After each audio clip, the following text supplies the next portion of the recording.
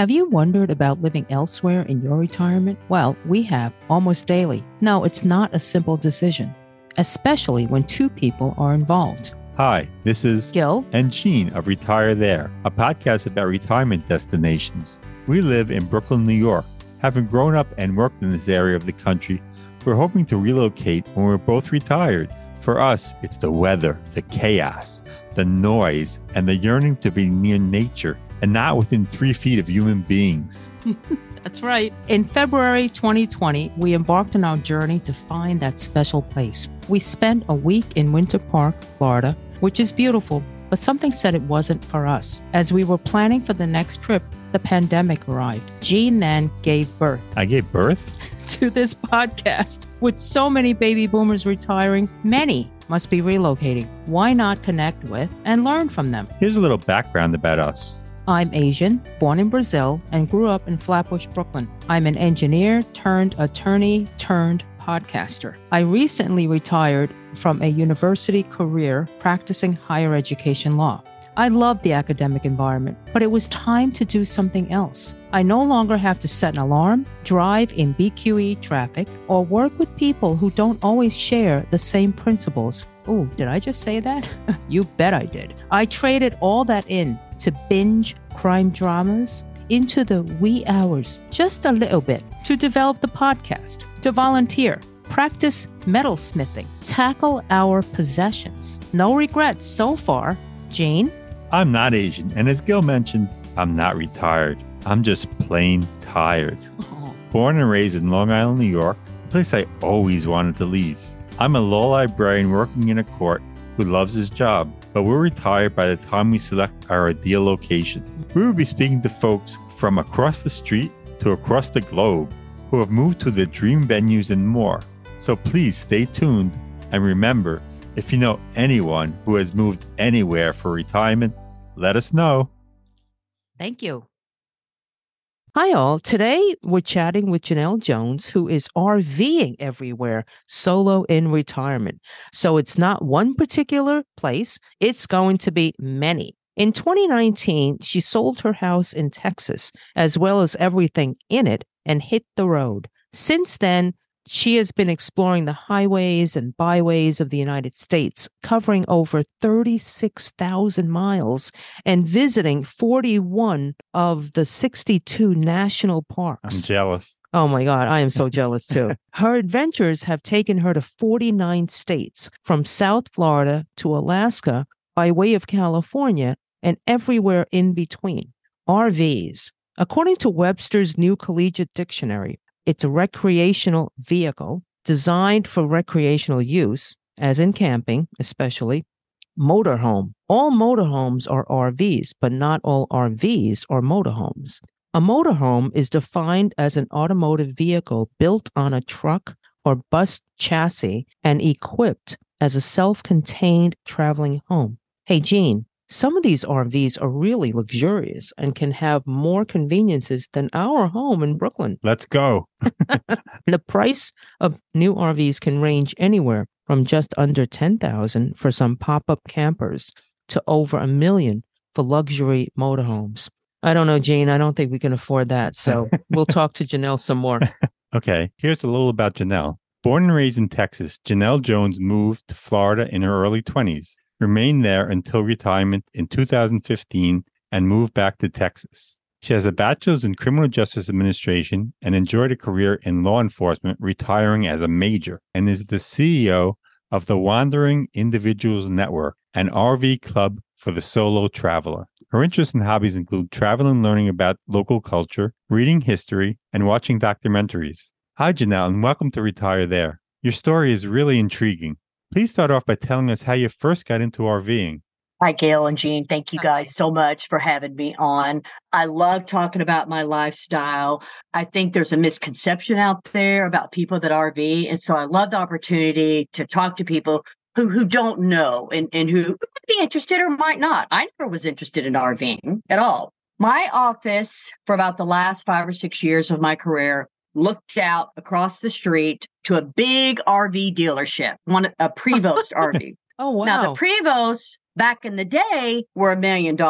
I don't know what they are now. I can't even imagine. And I would see people, I'd glance up and look out and see people unloading their stuff, driving off. And they're just like, how going? I mean, literally for a couple of years.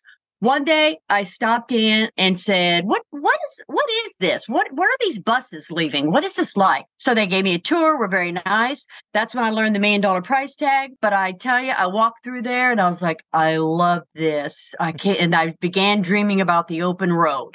Then I started noticing other RVs on the road and realized, okay, I don't have to start with the $1 million one because that was going to be a real problem. I could afford like the front tire. So then I started noticing when I was out on the driving around that there's other type of RVs, which is good. I didn't have to start with the $1 million one that I could afford the front tire on. So that was a good news. Then I went to a couple RV shows and really started kind of way in the back of my head. It started to become maybe this is something I could do when I retire. That literally is the humble beginnings of the life that I lead right now. Wow. So you were working and right across the street from a dealership, right? That sold different kinds of RVs. That's all they sold. They sold that one Prevost model, and it's like I said, back, 15 years ago, that was $1 million. So I can imagine. Okay. That's rock stars and movie stars have so that's a big company. I got it. Oh, yeah. Okay. It's not for us little folks. Nobody we know has one. Okay. So, by the way, where are you today? Right now, I have to think a minute. I'm in Cape Coral, Florida. Oh, nice. 3 weeks ago, I was in Canada, then Maine, and then slowly made my way down the East Coast, enjoying that. And I will be wintering in Florida. I don't do cold or hot. So as soon as it starts getting cold, I'm gone. As soon as it starts getting hot, I'm gone. Okay. So we have 2 million questions for you. Okay. And we're going to have to be very strategic and compact. Okay. So you were in Texas and once you decided that you were going to do this, you had a home? I did. After I retired in South Florida, I'd moved to Texas to be back by my mom and 5 brothers and sisters. And I bought a nice little house on the lake. It was great. Wow. Okay. Yep. So how long were you in your home? You said 5 years? No, Okay. I sat in that house, I'd say, 2 years. What am I saying? I sat in that house a couple of years. So, because I already knew I wanted to sell it. I was like, this is great, but I'm not going to sit here and, I'm retired. I'm not going to sit here and cook and garden and go on the lake and paddleboard. Okay. And what else? So, and I was 54. I was way too young to be sitting around. This, wasn't my life. Sure. So I got a little RV, a starter RV, I called it, and started kind of traveling around and realized I want to do this. This isn't the end product, but I want to RV more. And I got to where I was coming back to check on that house was the only reason I was coming home. And I realized I want to do this full time. Okay. Wow. Okay. I mean, moving from a regular home to an RV logistically, that's got to take a lot of psychosis, right? So what did you get rid of all your stuff? That is so funny, Gail. I think you're the first person that ever asked me that. It wasn't, because people don't realize it's the mental part of it. Yeah. Everybody can live in one pair of shoes. I mean, we can all do it if we want to, but none of us can afford it and are privileged enough. We don't have that. So it was the mental part of, I am going to shrink my life down. Right. I think I'm in 300 square feet. Okay. And I was in like 1,800 square feet by myself. Yeah. So it was very hard at first. And you know what was the hardest part, which is funny? I sold the house. I sold my furniture. I sold all my knickknacks and stuff and gave it to my families. You know what's hard was getting rid of the business suits and the high heels and the purses. I had the same issue. Yeah. A lot of people don't understand that. But, Gil and Jean, but I was raised poor. Lived in a trailer with 5 brothers. Okay, right here. Gail's got her hand up. So when I was finally able in my life and professional life to start buying clothes and not Goodwill clothes or hand-me-downs and have shoes and purses, it kind of solidified. It in my mind, I was a girl boss and I'd made it. I could afford clothes. I could shop and, and I'm short and wearing 4-inch heels. I could look up at people, or, instead of looking up, I could look at people, and I worked with all men. So it was, in my mind, it was a strategic advantage to be able to look at people instead of, up at everybody. Right. That's such a good point. Yeah. It's true. It's so much that I wrote an article about how one bathing suit can disrupt your life, because I also have one bathing suit, not five, not the cute ones, not this. I have one because the clothes don't define me anymore. I'd rather have the anxiety. I don't want to stress life. I walk in there, I put on the bathing suit, and that's it, give or take it. Yeah. Oddly, since I got rid of all my stuff, everything in 2019, I have not needed high heels or a pinstripe suit once. So you just took all that to Goodwill, the suits, or what did you do? Sold it, got rid of them. When I retired, I got rid of almost all the business suits, gave them to friends and colleagues. Yeah. But I kept a handful. My gosh, you never know when you need a tan suit or a black suit or pinstripe suit, or didn't wear them once. I don't know. And then plus I had all the shells, the cute shirts to go underneath. Yeah, depending. the shells. Oh my God, this is Gil's story. It's like my story. I kept about, I have to say, now we're on the topic, I kept about 5 different shells because I just love them, number one. But I was like, I don't need 5. I know that I have one black suit, but I still have a couple of things to, offload. I totally get what you went through, and I'm still kind of going through it because I just retired 2 years ago. But my issue, the drive now, is I don't have enough space for all my other new clothes. Like you have your travel clothes or whatever. You know what I mean? I have my sweatshirts. I'm taking classes. I have a student wardrobe now. It's a challenge. Yeah. And I have 2 plates. I have 2 coffee cups. I have 1 glass. Okay. I have 1 insulated glass, and that's it. And you know what? I'm fine. I don't need all that other stuff. Yeah, it doesn't clutter the mind. Yeah. It does not. And I don't need it. I mean, in the RV world, if we have dinner together, people know to bring their own plate and fork because they also have 2 plates or 1 plate or whatever. Right. Yeah. Right. So there's a style. That's great. I have a question. So you moved to Texas and then you decided to go solo in an RV and you moved to Texas to be near your family. Did they think you were absolutely crazy? Okay. Yes.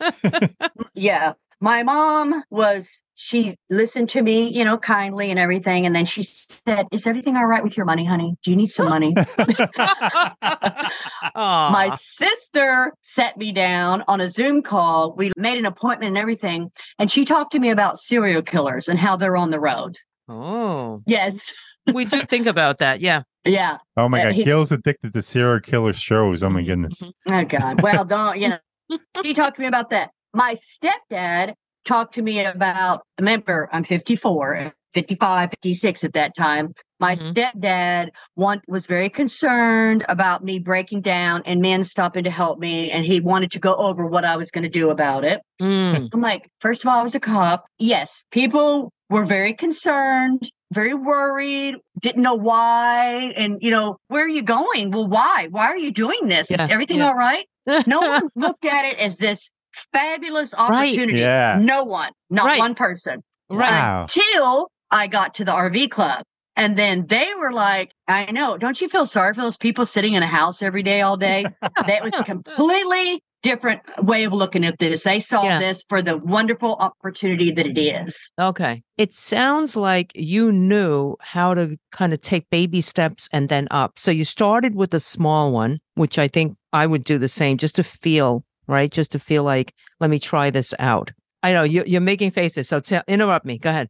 I did not start small. I did not start with baby steps. The first one I bought was 31 feet that you pull behind. I've never even been in an RV. I've never driven a truck pulling an RV. Oh my goodness. Yeah. Okay, I thought earlier you said you started with a smaller one, but no. I said a starter. A starter. Got it. I call it my starter because I wrecked it. I hit a building. I ran under a low-hanging tree, took everything off the top. I broke the slide. I call it my starter. Okay. I'm the type of girl, I'm either all in or I'm all out. So when it's time to buy an RV, by God, I'm going to buy an RV. 31 feet, 6 months. All right. So now tell us how financially this works. Financially, it works exactly like your house does. Exactly. With some small things. I don't have taxes that I have to pay every year. Hallelujah. Okay. I don't, You're not in any particular place. Right. I don't have a house. So I don't have to pay house taxes. But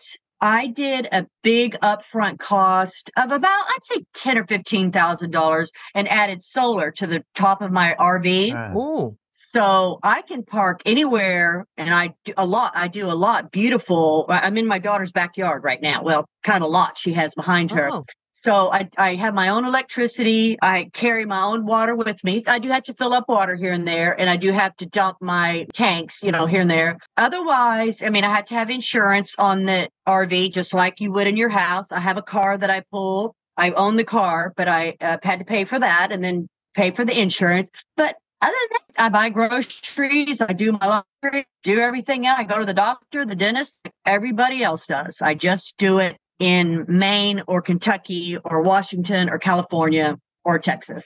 okay. So Okay. for a livable RV, for a decent RV, what's the price range that they can get it for on the low end? Well, Gil earlier, on the intro said it starts at 10,000. You can get RVs for 1,000. I mean, you can, and then you can get those vans, the van life that's big now. Some of those are 180,000. Wow. So it depends. Do you want new? Do you want older? Do you like? I have a Class A now, which is like a bus. Okay, Yeah. it's okay. 36 feet. I've Okay. graduated into this.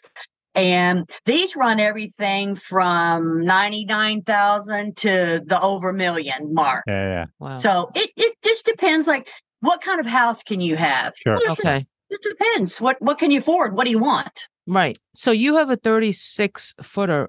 What's the insurance like on something like that? I want to say I pay about $1,500 a year on this insurance on this RV. It's really not bad. That's great. That's nothing. Yeah. Wow. Uh-huh. Knock on wood. Yeah. Where's wood? I don't want to wreck Yeah. and have it grow up. If we wanted something like Jean and I, the two of us probably could live in the one you're in right now, although we'd kill each other because he'd have to be in one end and I'd have to be in the other. Are there can you divvy up the space so that he could be in his own space without listening to my music? Yeah, I have a living room, a dining room, and a bedroom with the door. I mean, Okay. Oh, wow. Look at that. Look yeah. like a regular house. Your style. See, Jean? Yeah. Look, you see? Yeah. Yeah. There's a door. It's a pocket door right there. That's nice. My bathroom is right there. Has a Okay. door. I mean, Okay. and I can. It's an ensuite, if you will. Oh, So nice. it just depends. They have RVs that, as you walk down the hall, there's bunk beds right there for two kids or whatever, or storage. Right. They have RVs that have a fold down in the back that you can sit on there and look outside. You can bring your own porch with you. Oh, wow. Yeah. Just depends on how much you want to spend and how much trouble you want to deal with. So did you get one to accommodate a guest? If the guest is sleeping with me, they can be accommodated. Otherwise, nah. Yeah. No sofa. No sofa bed. Yeah. I have a sofa bed, but Mm-hmm. you just don't get as many guests as you think you will. At first, everyone's like, "Oh, I'm gonna come see you. Tell me when you're in Alaska." Yeah. My sister-in-law came one time to Bar Harbor, Maine, and stayed with me, and I'm like, Okay. "Well, we're sleeping together, girl, but we love each other, so we just slept together. It was no big deal." Yeah. But Yeah. people really don't come as Okay. much as they say they will. Okay. All right. Okay. All right. So I have the dirty deed question. When you said you have to dump water, I'm assuming the sewage and stuff like that. How do you do that? You go to a particular place where it's permitted? Oh, yeah. They're all over the place. Yeah, you become very familiar with gray water, which is the shower and the sink. You become very familiar with that, and you become very familiar with black tanks. And we call it a black tank for obvious reasons. There's an app that you can find them. RV parks have them. Some gas stations have them. It's not an issue. It's really not a big deal. You just, the first year it's a big deal because you don't know what you're doing or where they are. But after a while, my tanks are like 80 gallon. My gray tank, maybe it's 40 gallons. That's a lot of water. And I don't really conserve that much. Right. It's still a lot of water. So they separate the gray tank from the poo. I mean, right? So that's going out black. separately, right? Yes. Okay. Yes. Okay. And so you have to plan that so that every so often, when you have to do all that. Okay. Yep. There's gauges, and you just look at them and see it's full. Okay.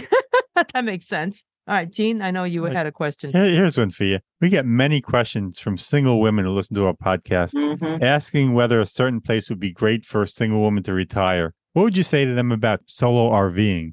I would say to them that don't discount this life. Don't sit there and think, "Oh, I can't drive that." Neither could I. I couldn't drive that when I first started.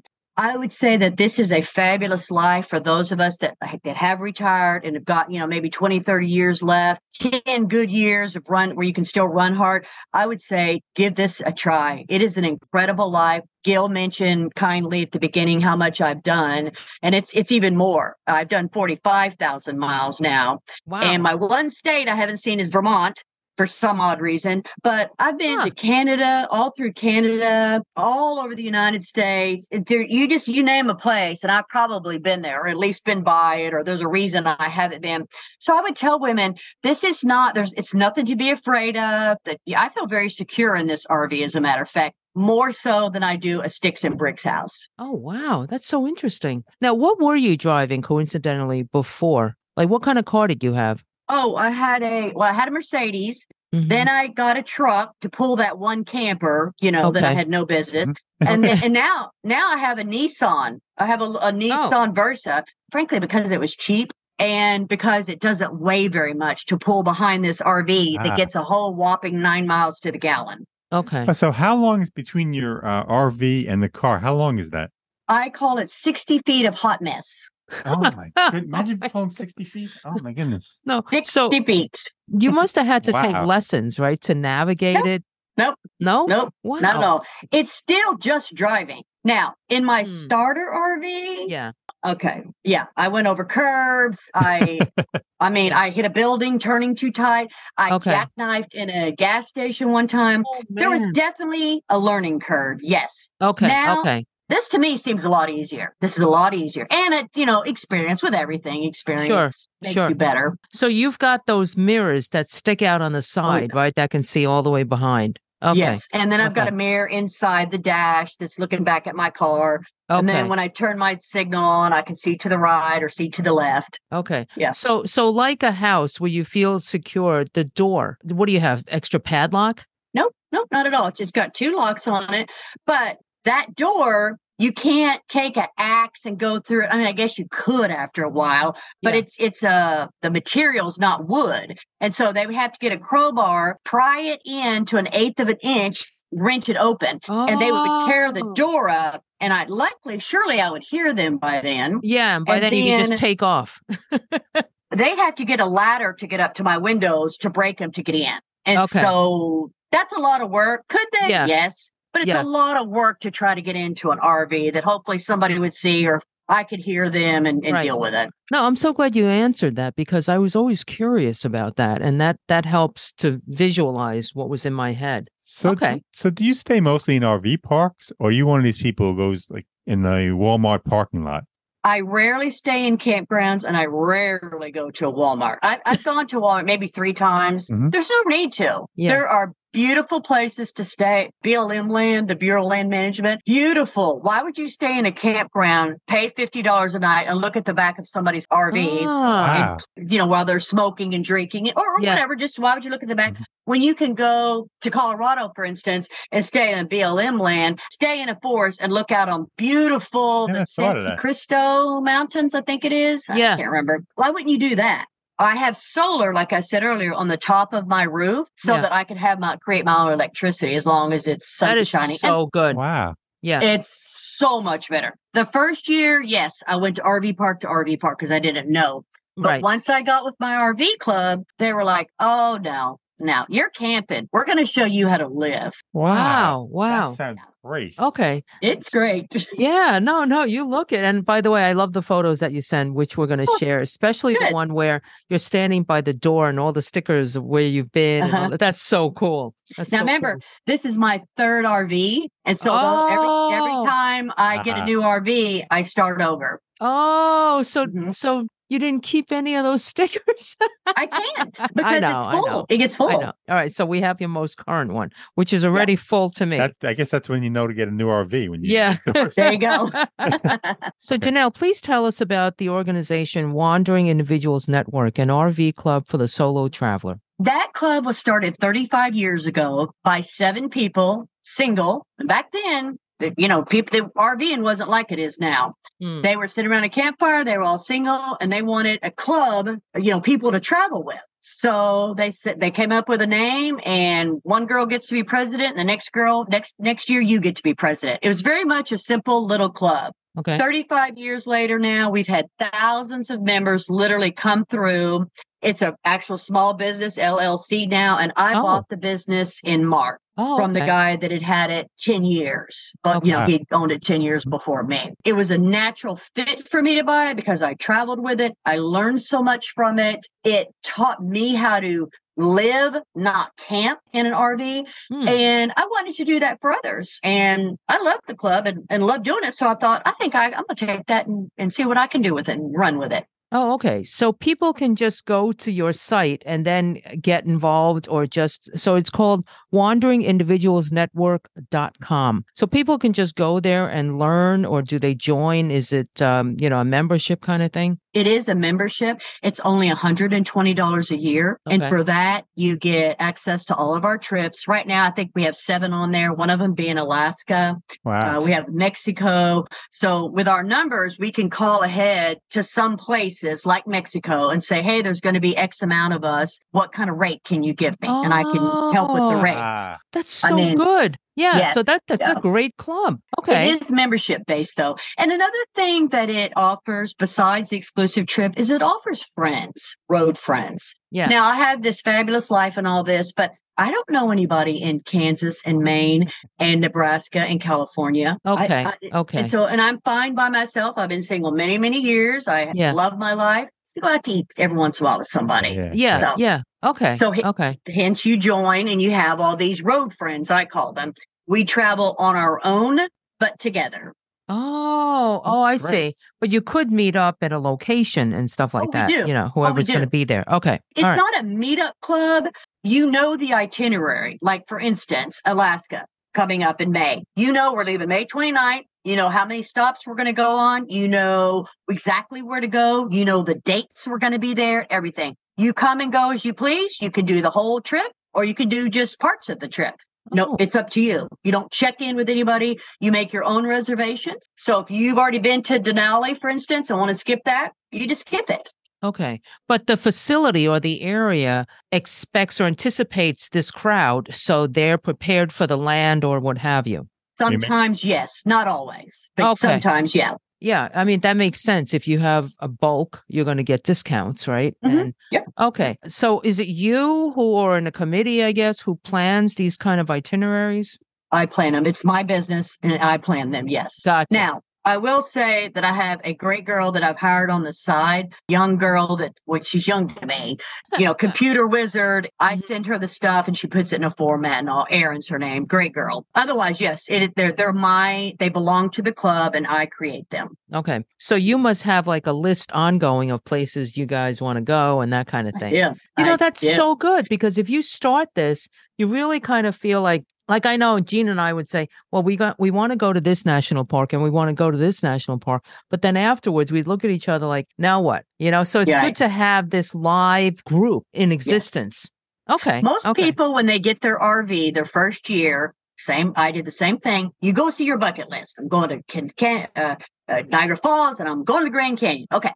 That takes about a year. Okay. Then after that, you're like, now what? Right. And then, like you said, you and Gene want to go to to say one of the national parks. You drive from New York to the national park, stay at the national park 1 week and drive home. Well, our trips can start you from New York or wherever and show you some fun stuff to do along the way. Why don't you stay here? Why don't you stop at this national little state park? Why don't you go see the biggest ball of yarn on the way? And then I love it. Yeah. Get to the national park. We'll tell you some places you can stay. You can meet some friends there. And then we can sometimes we take you a different route back, or sometimes we're like, if you want to leave this national park and go north to South Dakota, we've got another trip starting there that's going to go over to the Northwest and drive down the California coast. Okay. I'm glad you mentioned state parks because obviously national parks are wonderful, one of my favorite things in the world, but there are some great state parks out there as well. They're beautiful and cheap. A lot of times they're by the water and really incredible to stay at. And we do stay at those a lot as well. So, I have to say, you come across as someone who's very positive, who's very together, and in line with your former career as law enforcement. Do you carry your gun with you? I have several guns in this RV. You better believe it. Tell us about your initiative called National RV Women Day. What's that about? There's a day, June 8th, that is National RV Day, which is fine and whatever. I think it was created by the RV industry to kind of recognize this money-making industry. And I was like, why don't we create a National Women RV Day? Because there are so many women in RVs, so many, which you don't know until you're in this subculture. Yeah. So I was like, you know what? We are bucking the trend here. So many times at a gas station, almost every time, I'd say 8 out of 10 times when I'm at a gas station pumping gas, somebody will say, you drive that by yourself? You're on your own here? And I wanted to recognize that. And I thought, you know what? Who better than this RV club to recognize that women are out there doing this? And yes, this is my RV. Yes, I paid for it. And yes, I drive it and it's mine. And yes, I do the maintenance on a lot of it. Or yes, I pay for the maintenance on a lot of it. Good for you, man. Good for you. I want to recognize that. And listen, I'm not the only one by any means. There are 75, 80-year-old women out here. I travel a lot with a lady that's 76 years old and pulls the fifth wheel that makes my little RV look like, I'm in a starter van. Yeah. Fifth wheel. So what is the most difficult part about living in an RV, would you say? Well, I have to think about that a bit. Okay, the difficult part is when I have a flat tire.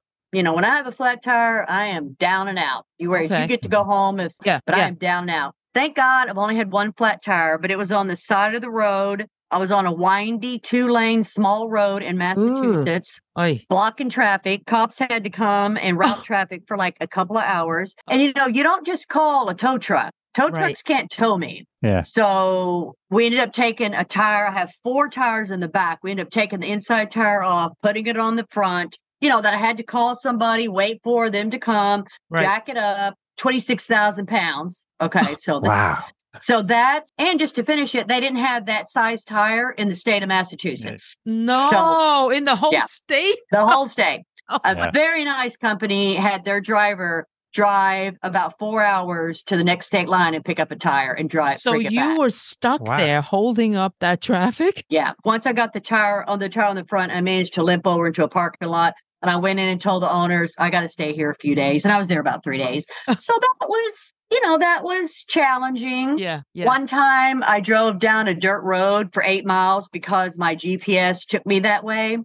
And you don't turn around. You don't make a U-turn or you don't back into a driveway to turn around. I just had to keep going. Now I want you to picture 8 miles, how long that is, at about 15 miles an hour in an RV.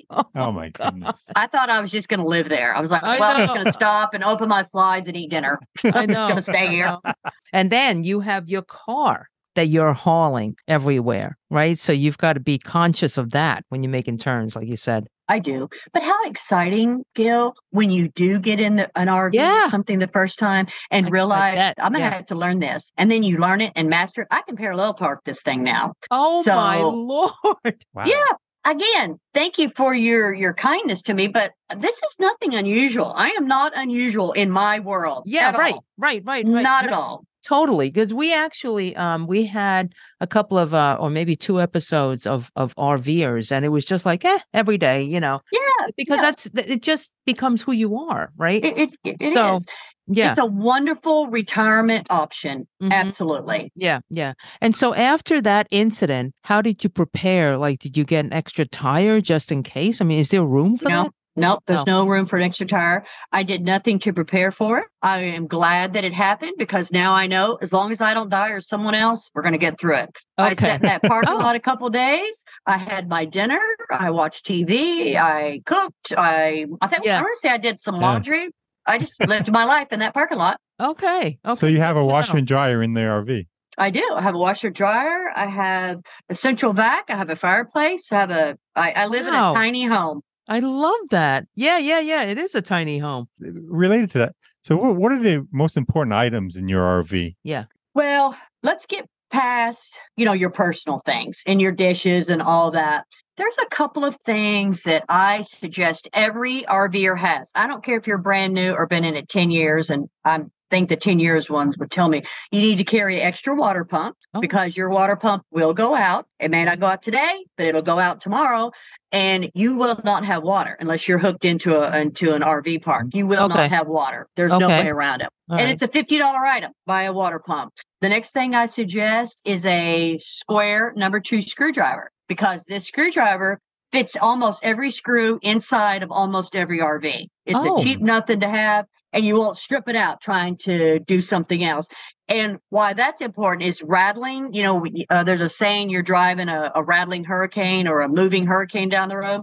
Screws are always, you'll look down, there's 3 screws. You'll start looking around going, I wonder where these came from. Oh, man. Yeah. And so that screwdriver comes in very handy, and you can just, put them right back in where they fell out. Okay. I created a list even of like 10 things that you should have in your RV that I'll be happy to share with your listeners as well. Okay. Another one is to be able to pump up your own tires. If you have a flat tire, there's a piece of equipment that's, the name is escaping me now, but a portable air inflator, whatever that's called. I can't think of it, but to be able to pump up your own tires. And additionally, it's got a mechanism where I can, if my battery goes dead on the RV or the car, I can jump my own battery. So I don't have nice. Yes, I don't have to have any help like that at all. And those, to me, are the 4 most important things to keep you moving, to at least get you to someone that could help you if you are parked in Colorado in the mountains, and you're 30 miles from a real town. Okay. So we ask all of our guests, actually, the ones that are in a stationary location, about healthcare. So if you're traveling on the road and you have to be prepared, obviously. So you have all your meds if you need them. Like we take a fair share. Regular a statin, what have you. If you're just somewhere, can you contact your group and say, hey, does anyone know of a doctor in this area? Or do you just kind of do what everyone else does, go online and... I do what everyone else does. I go online. My insurance, I had an option of in-state or statewide. And of course, I picked the statewide one. Right. Because, I know. But now I changed the couple prescriptions I take. I have them at Walmart because there's Walmarts everywhere. Okay. So I have my prescription there, and I go to the doctor like everybody else. I will think ahead. All right, in 3 weeks, because, I'll be in Kentucky in 3 weeks. So let me find a doctor there. Okay. And I do have doctors in Florida because that's where I work. Like my dentist, I love her, so I still go to her. But I'm in Florida most winters, so I just schedule November, December every single year for my dentist. Oh, okay, smart. It's very easy. Right. Once you get it down, it's very simple to do. It's a very easy life. Yeah, like the statewide insurance, that makes a lot of sense. Because our son was on my insurance when he took a job out of New York, just to find that no one up there takes our insurance because my insurance is focused on this region. He should have kept his work insurance. Yeah. So now we know during open enrollment that he should take his company's insurance. Okay. What about mail? Yeah. Do you subscribe to one of these services that sends you your mail? I do. I have a mail service out of South Dakota. But honestly, how much mail do you really get? We don't really get that much mail anymore. These days, yeah. And you don't need the junk mail. Right. Yeah. They can keep the junk mail. You really don't. The one mail that I do get that's important is if I go through a toll booth that I don't have a toll thing for, and they just bill you later. I will get that. And I learned the hard lesson on that one.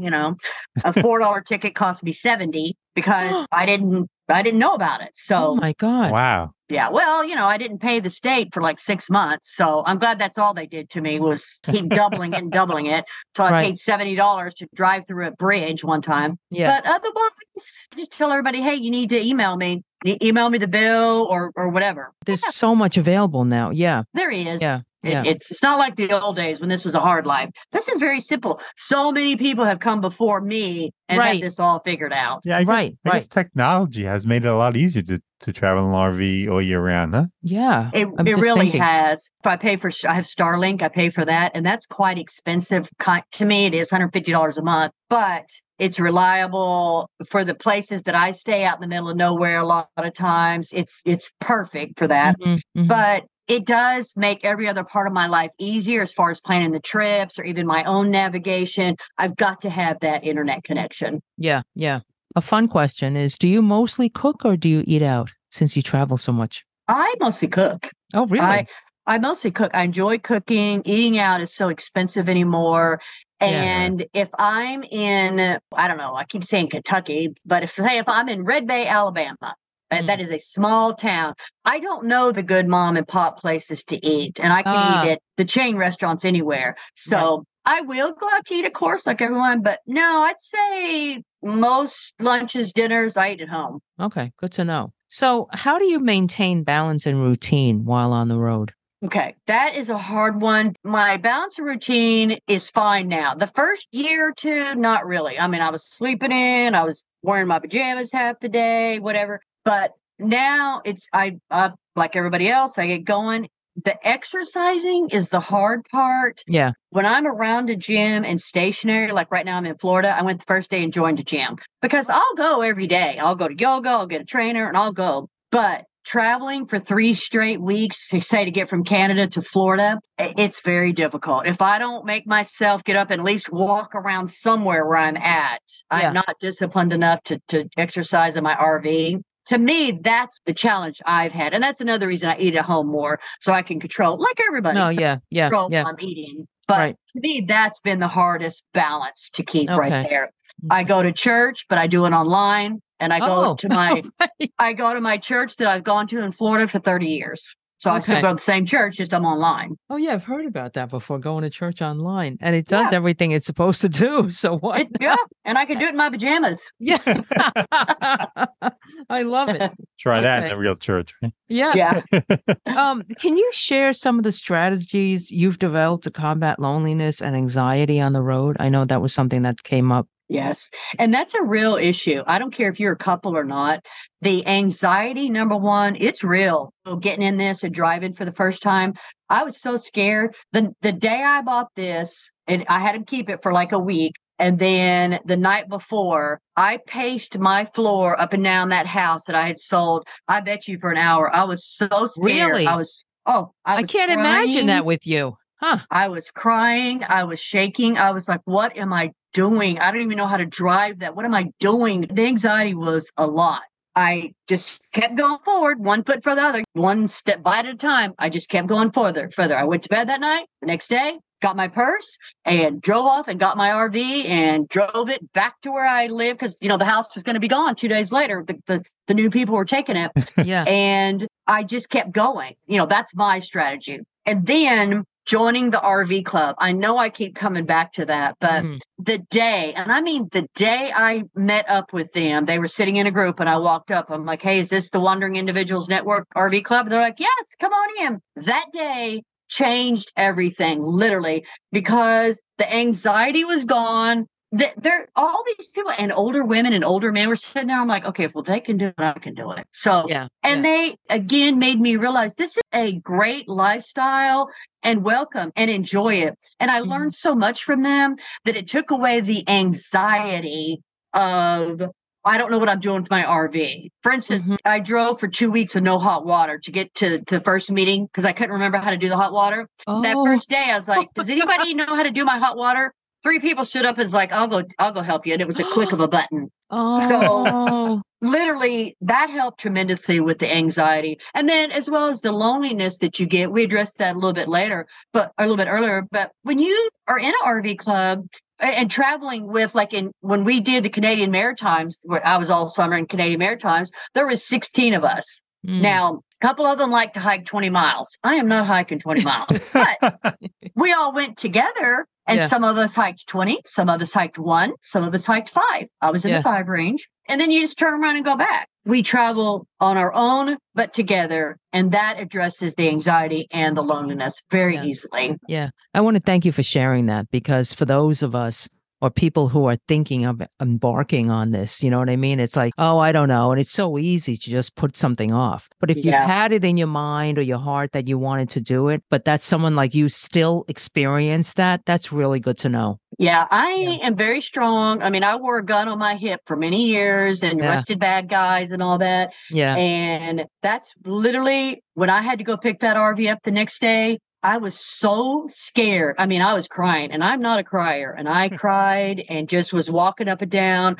What have I done? My house was empty. I had a lawn chair that my mom gave me and a mattress on the floor that I, between the house selling and all my getting rid of all my stuff. Sure. None of that scared me. I was fine. But that next day, when I left the security of that house into literally the wild blue yonder, I was very afraid. But I got past it. And so can you. If you're listening and worried about this, so can you. Right. And I encourage anyone who wants to call and talk to me. I'll be glad to talk to him. I talked to a lady the other day, and she was crying when she called me and was like, I want to do this, and I'm so scared. She was a high school teacher and retiring at the end of May. She was slowly selling her stuff and getting a Class B van. And she was like, I can't do this. I'm scared now, and I've signed the papers, and I want to change my mind. I didn't talk her into one way or the other, but I just talked to her like we are talking, that this is a life retirement viable option that is a great option, I think. Yeah. Do you think for the long term you're going to be doing this, or do you think about that, like what's going to come and things like that? I do. I'm coming up on my 5th year. I'm not ready yet, but I see, another few years, maybe. I don't know what that looks like. I don't know if I'm going to, like I said, I don't want to be hot or cold. So I don't know if I'm going to go to, somewhere cool in the summer and then come to winter, with my daughter in my RV and then quit the loop in the United States and driving through Canada for 3 months. I can see that kind of coming to an end, and also because I've done all of it. But the idea of getting back in a house where I have to mow the lawn and worry about all that, that does not appeal to me one single bit. Yeah. But the beauty of what you're doing is there must be locations where you think of, hey, I could settle here, right? Oh, yes, absolutely. I went to Maine and loved it. I went to Michigan. Oh my gosh, I loved it. Wow. Then I went to the Canadian Maritimes, St. John, St. Andrew, Prince Edward Island. I'm like, I'm becoming Canadian. I'm moving to Canada. But with my lifestyle, next summer, I'm going to go back to Canada and stay at Prince Edward Island for a month. I was only there like a couple of weeks. I'm going to go for a month. That's nice. Yeah. Okay. Yeah, pretty over there. And then, so you have a place where you can keep your RV for a month. Yeah, with me in it. That's right, because you don't have to rent the space when you have a home. Okay. So we've been speaking to Janelle Jones, who lives full-time in an RV, and we want to remind people that her organization is Wandering Individuals Network. Before we started the show, you said you give some kind of a discount to people who join? I do. Anybody that joins for this month, the month of November, I'm going to give them $10 off the membership, and the membership's only $120. So I'm going to give them $10 off a 1-year membership, just to kind of give them that little push they need to join this. And maybe you don't have an RV yet. Maybe you want to rent one and come travel with us a little bit. I've got a link on my website that where it'll take you right to a RV rental service, RV Share. That I did some research, and we entered into kind of a program together for people that want to travel with us but don't have their RV yet. But yeah, at least start looking at our trips, get on our Facebook group, and start interacting with us and join us in this incredible life. Is this only for solos, or can a couple join if they like your organization? They can. A couple can join.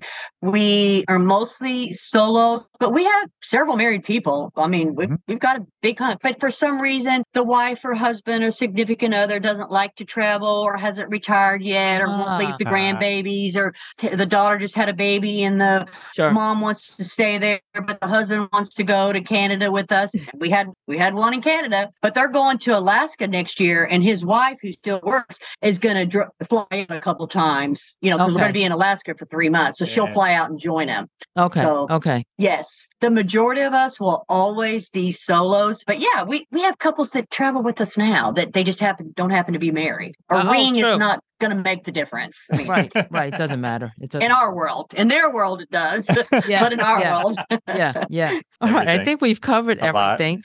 Janelle, is there anything that you like to share that we may have left out, or words of wisdom? I would. I have 2 things that I tell everybody who's thinking about this life is to be quiet. Once you start telling people what you're going to do, 9 out of 10 are going to say, oh my gosh, you're going to get the serial killer talks. You're going to get people asking, are you okay with your money? Do you need a loan? Do you need to move in with us? To be quiet, because if you're thinking about this, you need to do your own research and go online and go to RV shows and do whatever. Call me, join our club to start getting acclimated to this world, but to be quiet. There's 3 stages of getting an RV. You dream about it. Then you start doubting it, going, what am I doing? Oh my gosh. And then you make that, hopefully most of us, not all of us, but some of us will make that final push into doing. So it's dream, doubt, and doing. And I did all three of those. And you can do it too. It I like is that. The a three viable Ds. option. Yep. Yeah. Dream, doubt, and do. doing. That doubt is so important, right? Because everyone's got to think twice. And 10 times, and you don't do this the next day. This is a 6-month, year-long, 2-year thing you think about. And you're like, okay, I'm doing this. And then the next day you're like, am I crazy? I can't do this. I can't leave the grandkids. I love this house. I planted that tree. I want to see that tree. So you get into the doubting. Well, I did all that. I'm not leaving this lake house. Hey, that makes sense to me. I can hear me. Yeah. I'm not leaving my granddaughter, my daughter. I'm not. Yeah, they're fine. Right. It's not like you're leaving the country either. You know what I mean? Feels there's a safety net, attached to that. I get it. Yeah, okay. But I encourage your listeners, if any of them want to email me or call me on the phone and talk to me, kind of talk through this, or I give advice on what kind of RV you should get based on my experiences. I'll be glad to do that. We appreciate that. Yeah, we're going to link all this in our show notes, and we're going to post all your fabulous shots on Instagram and Facebook. So it'll be fun. Okay. Thank you. And Jean, thank y'all so much for letting me get on here and ramble on. Oh my God, no. I appreciate it. We love the difference. Instead of selecting a location, why not select all, right? That's right. So we're so happy that you joined us. I found this so interesting. I love this I know. I could see episode. your thinking. He's normally not this quiet. He normally doesn't let me do all the talking, although I try. So I could see him thinking. Because we do want to see as many redwoods as possible. My best experience was at Muir Woods, and I definitely want more of that in my life. So, one last question. What's your favorite national park? Or is it like kids? You can't say you have a favorite. Okay, I love Muir. I loved the Grand Canyon because I didn't know that there's 13 miles of bike paths through the Grand Canyon that I rode my bike on with my group. I didn't know that. So I love that. I loved Acadia National Park because I got to do 13 big hikes there in Maine. I loved that as well.